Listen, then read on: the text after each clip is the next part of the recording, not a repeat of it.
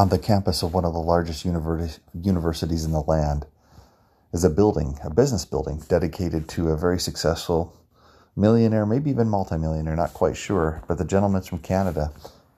He's now passed on. His name is N. Eldon Tanner. He has a quote that really stood out to me as I read it recently. He said this: "I am convinced that it is not the amount of money an individual earns that brings peace of mind as much as it is having control of his money." Control.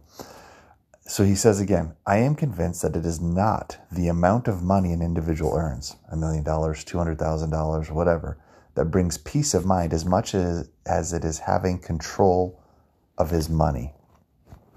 Control. Isn't that what budgeting's all about? You control the money instead of the money controlling you? Or what about expenditures? What we spend our money on, the goal is that our cash flow is greater than the expenses, that the income exceeds the outgo. So let's talk about some of those things that can help with controlling your money. Right now, it seems like the world is out of control. There's the crisis in Ukraine right now where Russia is invaded. There's all kinds of challenges happening there. What does it mean for the rest of the world as well? Gas prices have already been skyrocketing, and they've gone up already here in the last few days. And this is something where gas prices go up and down over time, and there's challenges, catastrophes, things that happen in the world that impact gas prices.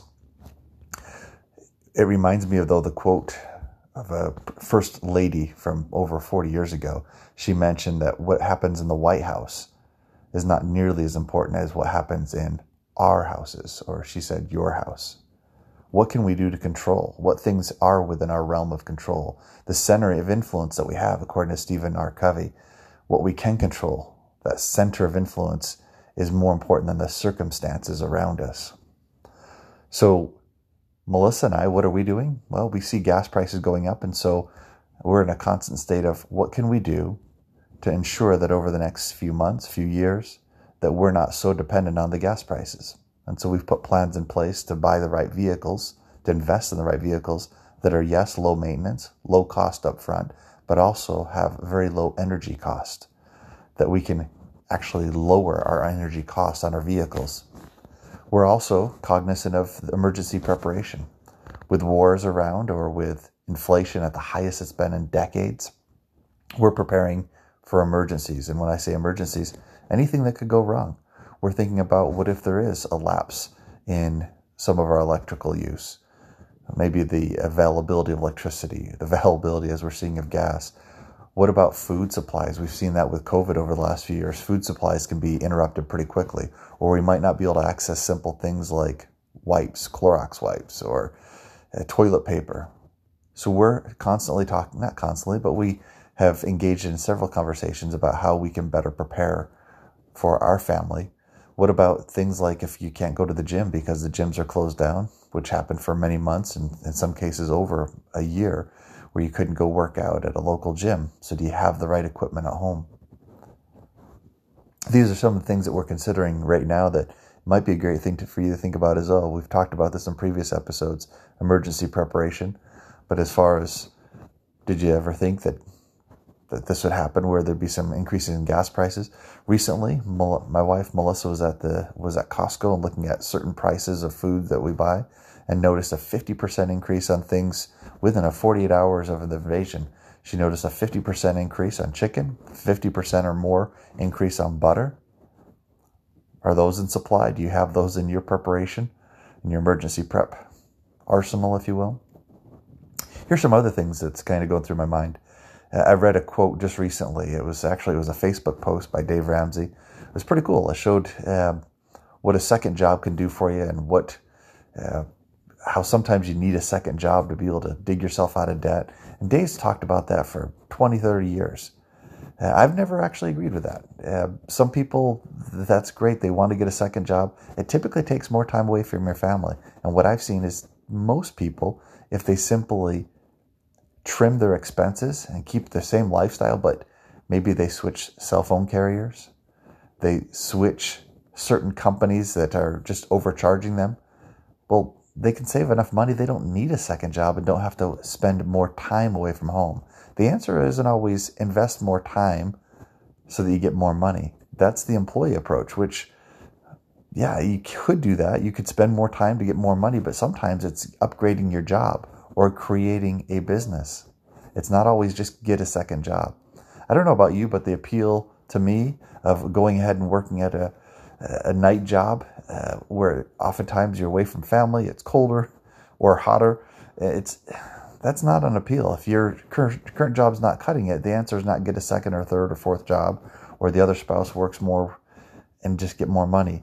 That may work for some people some of the time, but I don't think that's the overall answer. Often we can trim our expenses without getting a second job. We can start a business. Not everyone's made to start a business as well, though, but you can improve your current skills at your current job and your ability so that you can make more money. You can shop your current job. If you currently got a wonderful job, you enjoy it, but you're just not making enough money, instead of getting a second job and costing more time, why not get better? As my kids often say, get good, get better. Why not shop the competition? Years ago, I had a wonderful job that I interviewed for on a Friday, but I wasn't sure I was going to get it. So I made sure to have interviews lined up with their competitors. And you don't have to wait until you're looking for a job. At your current job, you can look at the competitors. You can look at other businesses in that industry to be able to get more money. So yeah, you can pay off debt quicker. It was interesting because shortly after the Dave Ramsey post, wouldn't you know it, within 48 hours, Robert Kiyosaki mentioned the exact same thing. You don't have to get a second job. He talked about building investments and businesses. He often talks about the ESBI quadrant: employee, self-employed, business owner, and investor.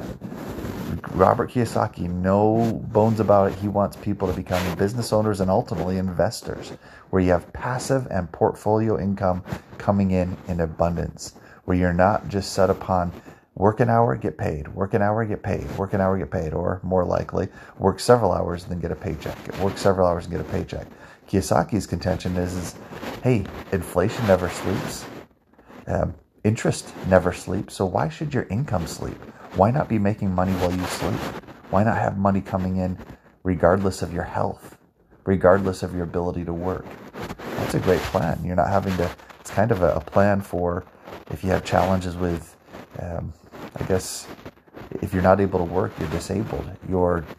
Even if money's coming in when you're no longer around, you've passed away. Could you imagine creating something that's a legacy building income that just comes in over and over again, whether you're around or not? Well, there you have it. Control your money is what N. Eldon Tanner talked about. You control your money instead of your money controlling you. With Ukraine and Russia and things going on in the world, it's probably a good time to look at your emergency preparation. Are you living within your means? Are you paying off debt rapidly and seeking to avoid it, and only getting into debt after careful consideration and consultation and being united and figuring out how to pay off that modest debt quickly? Sometimes debt, especially in business life, is essential to be able to build a portfolio. But make sure you're still wise with that. Make sure you can pay it off rapidly. Look at debt to equity ratios. Make sure that the amount of equity you have in your business is substantial and that the debt is very modest. And then remembering Ramsey and Kiyosaki. How do you pay off debt? Is it just getting a second job? Is it only investment and business income? No. It's a little bit of both of those perhaps sometimes, but it's also getting good. Get good at your current job, your current business. Get better. Don't just get good.